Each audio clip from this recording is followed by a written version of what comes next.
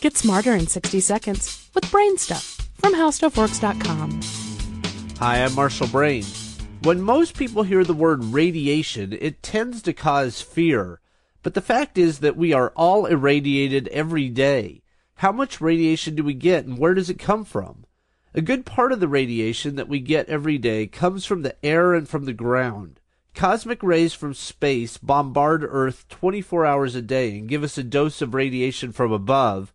Different radioactive elements in the ground are doing the same thing from below. Denver turns out to be not a great place to live if you want to avoid radiation. The altitude means more cosmic radiation, and the ground is about twice as radioactive as the rest of the country. We also get radiation from the food and water we consume, and if you smoke cigarettes, there's more radiation coming in. Even something as simple as a brick can cause radiation.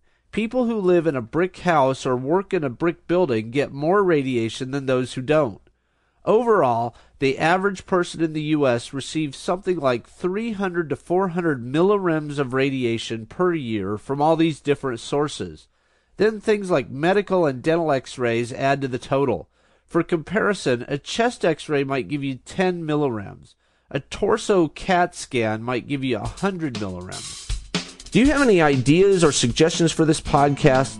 If so, please send me an email at podcast@howstuffworks.com. For more on this and thousands of other topics, go to HowStuffWorks.com.